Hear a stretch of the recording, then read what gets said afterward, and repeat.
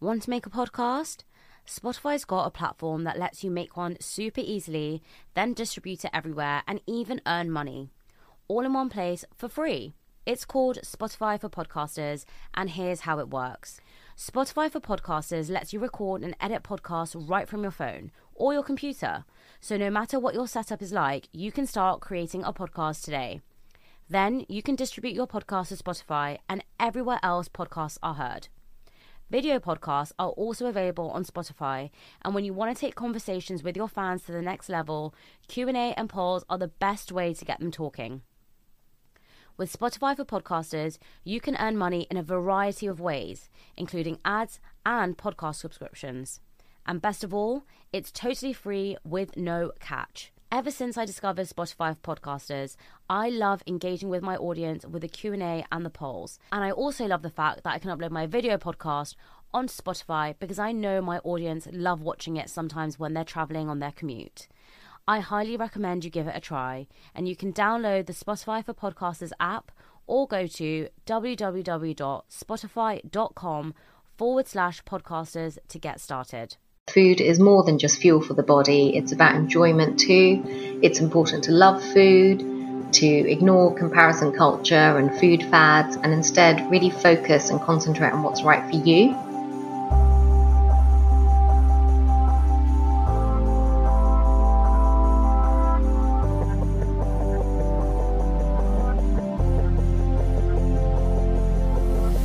Hi guys, and welcome back to A Millennial Mind. Today, I'm sitting down with a true superwoman, an NHS doctor, a mum of two, and now a home cook featured in Women's Health magazine, BBC Good Food, and Waitrose Cookery School. I'm super excited to introduce you to Dr. Chintal's Kitchen, aka Chintal. So hi Chintal, how are you? Hi, I'm good, thank you. How are you? Thank you very much for having me on, and what an introduction. No, thanks so much for coming on. I'm really excited to talk about your page and your brand. So how did you start Dr. Chintal's Kitchen? So as you said, I am an NHS GP in London. And as a GP, I work with a lot of people from all walks of life and all ages. And I also work with lots of families. And quite often my patients wanted to make changes to their lifestyle or review their diets. And they often knew what they wanted to do, but they struggled with exactly how to do this practically at home. And personally, I've always loved cooking. And a friend of mine just suggested a few years ago that perhaps sharing some of my recipes via a blog. And at first it was just for fun, something I shared with mainly family and friends and some of my patients. But before I knew it, I started to get a lot of positive feedback and positive messages about how people found it helpful, how it allowed them to address that challenge of actually putting things into practice. And so over the years, I've continued that blog. I've tried to keep it very simple. I share recipes that I make for my family that day, often try to kind of add shortcuts and ways of perhaps adapting recipes to suit different diets. And recently, I've started kind of writing and sharing ebooks on specific topics. I also host some cookery workshops for adults and children to help share tips and ideas, and lifestyle medicine workshops. And my aim is hopefully to show people that cooking from scratch at home doesn't have to be expensive or time consuming, and that healthy meals can be delicious as well as nutritious. Yeah, I've seen your 99p meals, so you're definitely right. You definitely do that. Yeah, and they're actually 50p meals, Shivani. Oh, 50p meals. Wow, okay. You get 2 for 1 with that. Yeah, so it's actually an ebook that I created for a charity. So it was really focusing in on kind of people with low income and trying to source ingredients so that they could actually make a meal without buying kind of 10 different ingredients.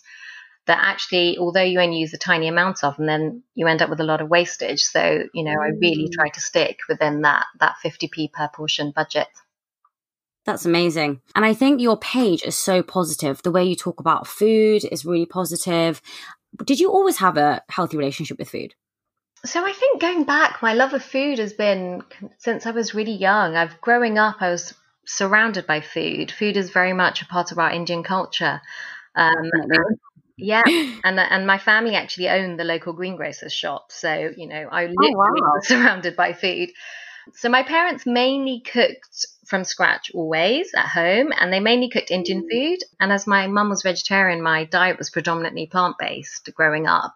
But one thing I really do specifically remember, that it was almost always cooked from scratch. And often it would literally be fresh vegetables and produce that were brought home at the end of the day from the shop that needed to be used up to avoid food wastage. So, our diet was very varied. It was really, growing up, kind of the kitchen was the heart of our home. We were all involved in cooking family meals. I've got kind of memories of weekend trips to Asian stores in London, because we didn't live in London at the time, and we used to trek all the way to buy specific Asian vegetables and coriander and things that weren't always available actually back in the small village we lived in at the time. And then we would kind of wash it all together and prepare it all for use during the week. And if I'm honest, I found that quite a chore when I was little. But looking back, I now really see the benefits of that. And, and now I find myself writing about how beneficial it is to go food shopping with your children, to help them develop curiosity and conversations around food. So really, I've been helping cook and cooking independently from a really young age. And I'm convinced that that's where my love of food and cooking has come from. And I hope as a mum, I can continue that through with my own children. Absolutely. I mean, I think for me at school, I definitely had a really bad relationship with food. And I think everyone that I was surrounded by also had a bad relationship with food. And I think I was obviously brought up in an era where it was plastered all over tabloids and magazines about weight and health and diet and, all these kind of new diets are coming about. And I think when I talk to my mum, she's always like, well, we never had any of that. I never worried about what I ate. It was always about, like you said, eating really fresh produce. But for me, from a young age, foods were associated as good as bad, right? So, things like desserts and junk food and chips were seen as bad. And then there were things that were like vegetables and fruit, which were seen as good. These have changed over time. So, now when I look at foods, I definitely think I still have an unhealthy relationship with food, because everywhere I look, someone has a negative thing to say about something. Diet culture has made me feel fearful of fruit, which for me is crazy, because I used to love fruit growing up and it was seen as a really healthy food. And I still love fruit now, except when I have things like mangoes or grapes, especially at night, people always tend to make a comment about my sugar intake. Yes, so you're absolutely right. Fruit does contain sugar, but let's not forget that it also contains fiber, vitamins, minerals, and it's really so important and beneficial as part of a balanced diet. Yeah, I completely agree. I feel that when we have this negative relationship with food and we label foods as good and bad, a lot of people transfer these labels onto their own self-worth. And I know I did when I was younger. When I would eat something that was bad, I would think, God, I'm now bad, or, I've done something wrong. And I think you can see this because I saw a statistic that said hospital admissions for eating disorders have risen by more than a third, and they're now 37% across all age groups over the last 2 years. And I think that this negative relationship with food is really transpiring in society. Yeah, I'd have to agree with you. And this makes me really sad. And also as a parent, incredibly worried. I personally don't label any foods as good or bad. I'm very keen, as I said, for my children to grow up with a really healthy relationship towards food, similar to what I have and what I had growing up. So the way I talk to my children about food is kind of talking about food as a form of energy, and food being fuel. How your brain, your muscles, every part of your body, needs food to function every day. But also saying that food is a lot more for me. It's a way to connect. It's a way to wind down after a hard day's work. It's a way that we socialize. It's a way that we connect with friends and families. It's celebrated at every festival. The list goes on. So as a family, we always try to eat together as much as we can, have as many meals together. And, as I said, kind of growing up as well, trying to involve my children in all steps of the way. So from food shopping to helping me plan the week's menus to cooking in the kitchen, I really try and involve my children, encourage my patients to do the same. You might have seen that my children actually make most of my cookery videos. They do. Yeah, and I do that on purpose in a way, because first of all, they love it and it's fun for them. But also I hope it demonstrates to people how easy it is to cook things from scratch at home and how easy recipes can be to recreate. And really just highlighting that healthy eating doesn't need to be complicated. And I think it also empowers them if they're involved in the decision making. It starts opening up questions. We talk about food. I think it also invites them to ask questions, like you said, about what different types of foods are. So I know growing up for me, my parents never spoke about food negatively. But as I started to grow older and I think because I didn't help as much in the kitchen as to knowing what the good foods were, I became so fearful of things that when my mom would use certain foods or like ghee or butter, I used to feel really worried and panicky. And I think that's because I wasn't aware of them. I didn't know the nutritional benefits. I didn't know what was good in them. And all I would see was on the news or in magazines or on the internet was the negative effects of butter and how it's really fatty and how fat is bad. And I think the narrative has definitely changed in time. So when I was growing up, it was fat was the enemy. And now it's carbs are the enemy. And it seems that we're surrounded by a lot of this negative information. And I think if you don't have somebody at home consciously telling you a different narrative, it's very easy to fall into that trap of being worried about every single thing you eat. Actually, I think that's really important. That's a really important reason why I don't put labels on food. So, if I'm talking to them about food, I might say that certain foods provide certain fuel to the body to make it function more effectively, whereas others may not provide as much fuel for the body, but they might just make you feel happier when you eat them. And that's just as important for you and your body as well. And so we might talk about kind of orange foods being such as carrots and how they might help our eyesight.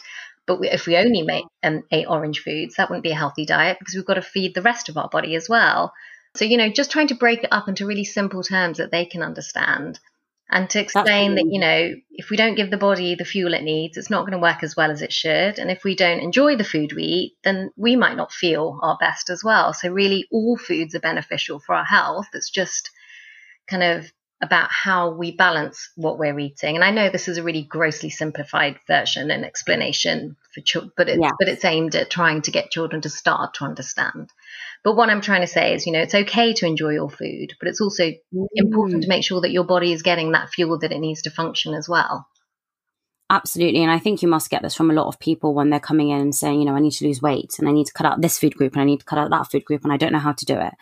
I think we've started to eliminate certain food groups because we think that they're bad for us. It's a really negative way to look at foods is to say, right, I'm not going to have this. And what you've just said in terms of labeling foods and looking at their benefits like carrots and seeing that they're good for eyesight instead of looking at them as a starchy vegetable.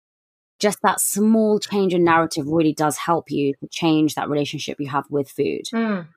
So how do you think we should start to understand different food groups and the importance of them? Because, there are different food groups. And I know when I was at school, we had that circle or the triangle and you had to have, a fistful of your carbs and most of your plate should be veg. It's now very confusing because I feel everywhere I look through Instagram, through Facebook, through Twitter, there's always a different image of what healthy looks like. It's so subjective. How do we start to understand the different food groups and how much our body needs? Yeah, so this is really hard because you're right. Everywhere you look, somebody else has got an opinion.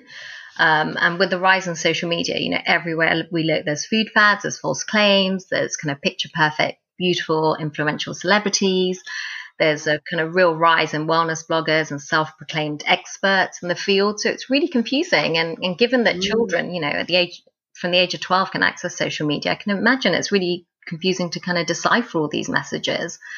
So I think, sometimes it's all very overcomplicated and there's no need to overcomplicate things. So I see so many patients of mine that are really totally focusing on the kind of minute details and breaking down every single meal they eat into its macros and calculating if that fits in with all their requirements for the week. And, there is a time and place for that, if they're working towards a specific weight loss goal or something like that. But I think that isn't sustainable long term, and actually restricting and controlling your food intake in that way can actually lead to an unhealthy relationship with food. So I tend to suggest to my patients that perhaps they should move away from focusing on the whys and actually thinking more about the how.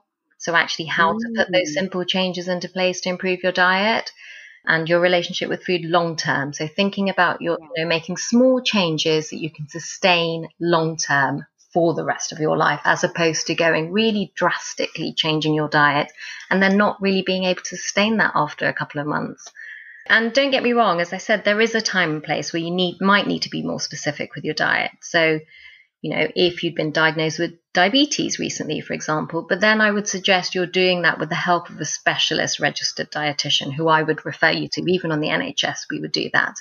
And definitely not a celebrity or an online blogger or something you see online, unless they have the qualifications, of course. Then yes, they can be a celebrity and be a dietitian. I think there's definitely been this rise of celebrities. Kim Kardashian has introduced these diet lollipops that she said that are miracle workers. And, Kourtney Kardashian introduced this thing about ghee shots. Now, for people listening, ghee is butter, right? Ghee is clarified butter. So it's made by heating butter and removing the water and the milk solid. So you're left with the butter fat.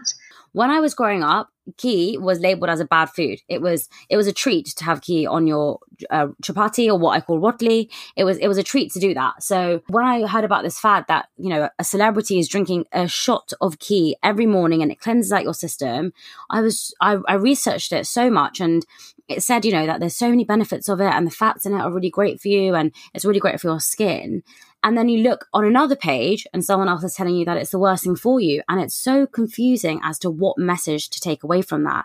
And it's things like this. I'm just using that as an example of how you can change your narrative around food, because I know so many people that were fearful of ghee. Like I said, they'd be so scared if someone put it on their food. And then now a celebrity is endorsing it. And suddenly your mindset shifts to think, oh, actually, this isn't so bad, because if a celebrity is doing it, I can do it. And I talk about this in my previous podcast with Stephanie, where we talk about different bodies need different things. So what works for perhaps Kourtney Kardashian's body isn't going to work for me. So if she takes a shot of ghee every morning and that's made her skin nice and it makes her feel good, and it's a great start to cleanse her morning for her stomach, doesn't mean it's going to work for me. And I think that's what people look to at the moment, is it's so confusing because you're looking at dietitians that are not, tailored for you. Like you just said, on the NHS, you'd get someone that was specifically focusing on your needs and your body. And at the moment, we've too much access to people on social media that can tell us all these different things that work for different people's bodies, but it may not work for you. And it may be quite detrimental for your body.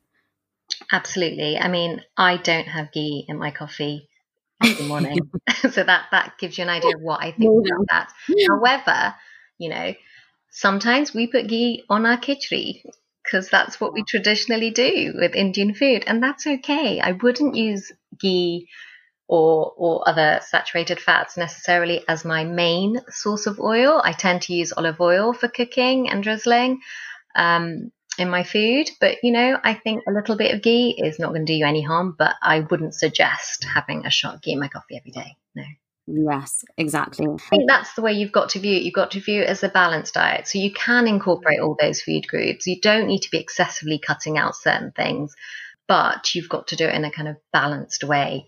Absolutely. And I think what you've just talked about in terms of stop focusing on the macros and those different food groups and looking at exactly how many calories you've put in. I saw a quote on Instagram actually, and it said, restrict self-criticism, not calories. And it really resonated with me because I just thought, the amount of people I know that use the app MyFitnessPal, do you know it? You just essentially write down everything you eat. You just scan a food and it'll come up in there and tell you exactly how many grams of fat, sugar, saturated fat, carbs are in every single item. And whilst a lot of people do that to, maintain their weight and see how much they're eating and really control what they are putting into their bodies, I think it can have a really negative and toxic effect on them, and a toxic effect on their mental health.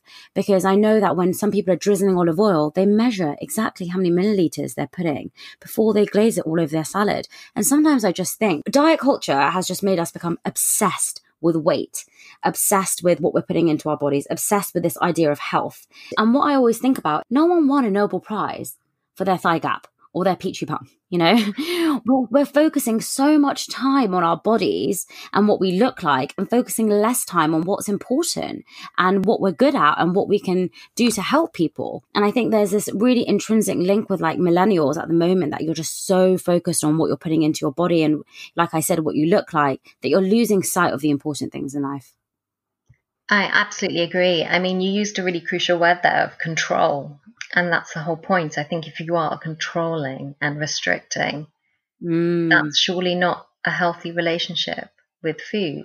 For a normal, healthy individual, there is a time where you might want to control in certain, certain medical conditions, or if you're trying to lose weight over a short period of time, as we said. But certainly, if I'm talking to patients about healthy eating, or if they want to improve their diet in any way, I think more about kind of some general principles that they can put in place rather than fixed control, fixed rules. So, I would suggest things like, maybe if they're thinking, you mentioned a balanced plate, so maybe thinking about at least half of that plate being fruits and vegetables, and maybe weighting that more towards vegetables than the fruits. So not saying cut out your mangoes and your grapes because they've got lots of sugar, but actually just try and have less of them, and maybe weight the plate more towards vegetables. Use more whole grains. Things like whole wheat pasta, brown rice, things like that. And then when you're choosing your sources of protein, try and pick kind of more lean meat, eat less red meat, but try and incorporate more fish, chicken, things like that, or beans and pulses or nuts if you're following a vegan diet. And then, oils, using things like olive oil more for cooking and drizzling. I don't measure them. How come? So why is olive oil so healthy? I've always looked at it as like a negative thing because there's so many calories and so many fats in olive oil. But we need fats. We need fats for our body to function. We need fats to make hormones. We need fats for all sorts of functions for our body. So there's nothing wrong with eating fats. It's just just like any healthy balanced diet, you wouldn't eat a diet just consisting of fats. And, there are really healthy fats and things like nuts and avocados and seeds, but it's about incorporating those fats as part of a balanced diet. No diet is healthy if it just consisted of salad and vegetables. In the same way, it wouldn't be healthy if it just consisted of saturated fats. I think a diet has to be a balance of all sorts of things, and you need that variety to get all your macronutrients and micronutrients that you need. You need a variety of everything. Especially for people in my age, we know that we want to eat healthy. We know that we want to move away from our fast food culture and stop eating out and stop having microwave meals, but they're so readily available to us. And I think there's not enough information about the nutrition in them. So loads of companies have started to make microwave meals where they've got rice and veg, and you don't really know what's good for you and what's not. And it like you said, it's better to start making things at home. But I know a lot of people listening will be saying, I want to eat better, but I have kids. I'm running my own business. I work 12-hour days. How do you combat these issues? So looking at the two things that you say there. So first of all, if I go to the microwave meals in the restaurants, that takes us back to food being more than just fuel for the body. So I don't see anything wrong with eating at restaurants. It's also fuel for our mental health. So I love going to restaurants. If you gave me the perfect night out, it would be going to a restaurant, being able to get dressed up, having someone else, prepare the food for me. I love eating out. I love the atmosphere, the bars, the presentation of the meals, everything about it. Washing. Yeah. And the main part of it is, the social aspect of it, meeting friends, sharing food, sharing stories. It's my perfect night out. So there's nothing wrong with that. And then even things like takeaways, microwave meals, yes, they can be quite processed. They can contain quite a lot of added salt and sugar, but they're quick and easy, and I can see why people use them. We all lead a really busy lifestyle. And I actually say to my patients, if they were, for example, living on a diet of lots of microwave meals, it is impossible for me to say to that patient, stop eating microwave meals, you need to cook from scratch more. It's never going to happen. They lead a certain type of lifestyle that means that they eat more. So we would work with that. So we would maybe reduce a few of their meals per week. Start with, looking at what they're eating, maybe half the microwave meals that they have. And it's fine. I'm not going to start chastising them for their microwave meals. I can see why they might be more convenient, but we might start working with maybe swapping a couple of them out a week initially for something that they can make from scratch at home much easier. Starting to maybe think about how they're a backup. So maybe they're in the freezer for them to use if they don't have time to make a meal from scratch. But I try to avoid making them the default option for meals. And that way we can start to work together to help work on their diets. And I hope that's where my blog comes in. I hope I can show them that they can make recipes from scratch, and they can be made actually in the same amount of time as microwaving a frozen meal. And that they're, probably more likely to leave them feeling much more full of energy and much more full in themselves having eaten that meal. I think what you've just said there really emphasizes your point about balance and moving away from this idea of good and bad.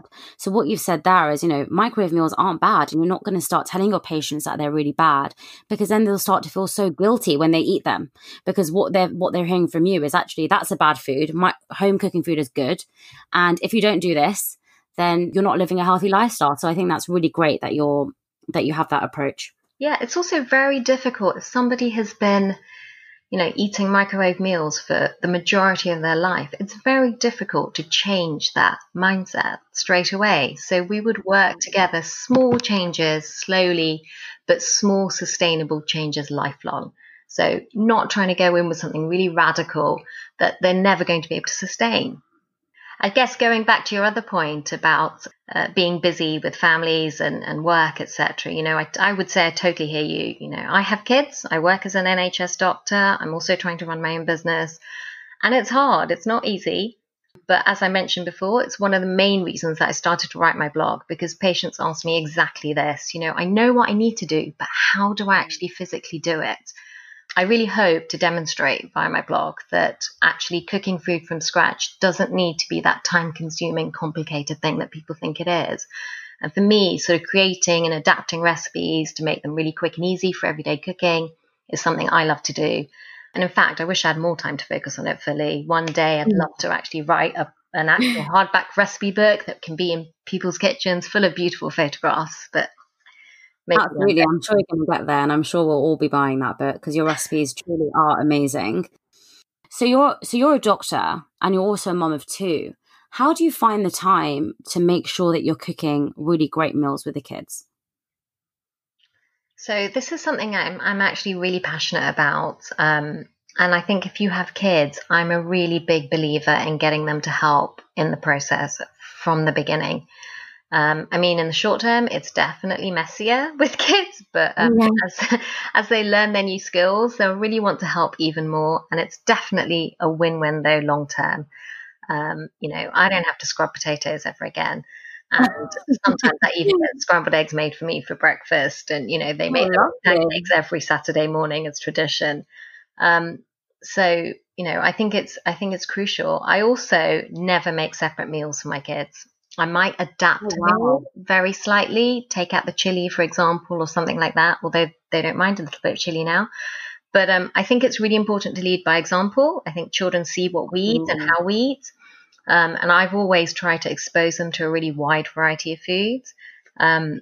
Patients are always surprised, for example, when I suggest, when I'm seeing parents with babies who are starting the whole weaning process, and I might suggest adding spices to their children's meals.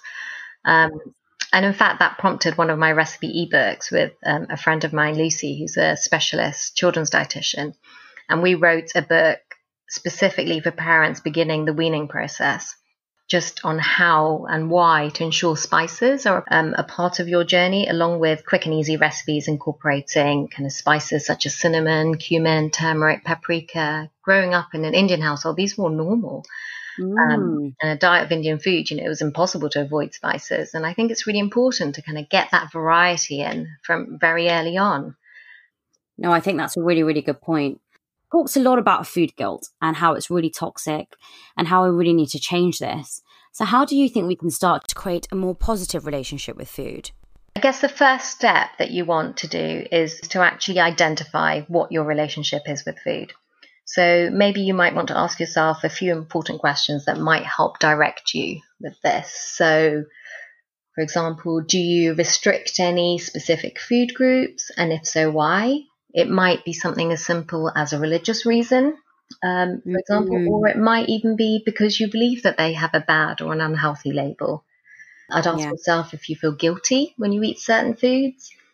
Do you try to balance that guilt out with exercise, or do you balance what you're eating every day out with exercise?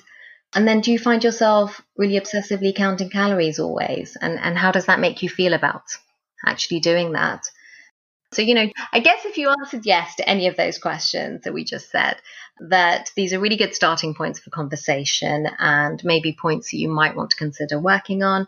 And certainly if a patient came in to see me as a GP, I'd be very happy to work with them. Sometimes if a patient's talking to me about diet, I might say, how would you feel if I said that you actually have full permission to eat anything and everything? And when I say this, my patients might quite often look at me in surprise. But, a diet that consists of just salad is just as unhealthy as a diet that consists purely of chocolate and cakes. You need a balanced proportion of both to make a healthy, balanced diet. I think that's a really good point. And, I think even if you talk to your friends or someone in your family about this, using those questions to really understand your relationship with food is a really good starter. Because I think if you ask people, do you have an unhealthy relationship with food? A lot of the time people would answer no. However, I think a lot of people would answer yes to your questions. And I think that's because we often look at food as the same for everyone. And it's absolutely not, like you've just said. For everyone, it's really unique and really different. And different things work for different people's bodies. So before we close today, what are some of your top tips you can give to our listeners? So I would say that healthy eating doesn't need to be complicated, difficult, time-consuming, or expensive. It's all about having a really balanced approach to food and appreciating really that food is more than just fuel for the body. It's about enjoyment too.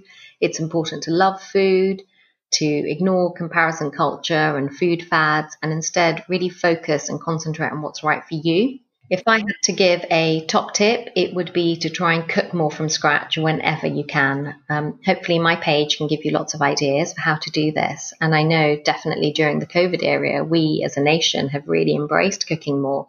And I hope it continues. I've seen a real rise in interaction on my page and recipes and recreation of recipes during this period. And I just hope that I can inspire people to continue to do that even after COVID. I'm sure loads of people will be doing that. And if you are in need of some inspiration, make sure you follow Chintal on Dr. Chintal's Kitchen on Instagram and then drchintalskitchen.com for some amazing recipes.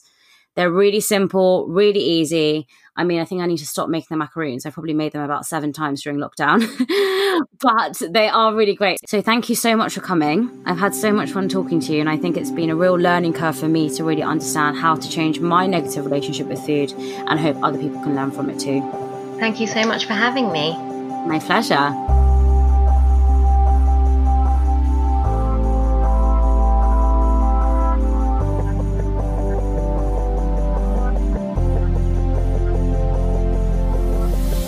Hi everyone, and thanks so much for tuning in and listening to my podcast. I would love to hear your feedback, so please email amillennialmind@hotmail.com with any feedback or questions around the show. Don't forget to like, subscribe, rate and share with your family and friends. I look forward to hearing from you, and I'll catch you in the next podcast next week.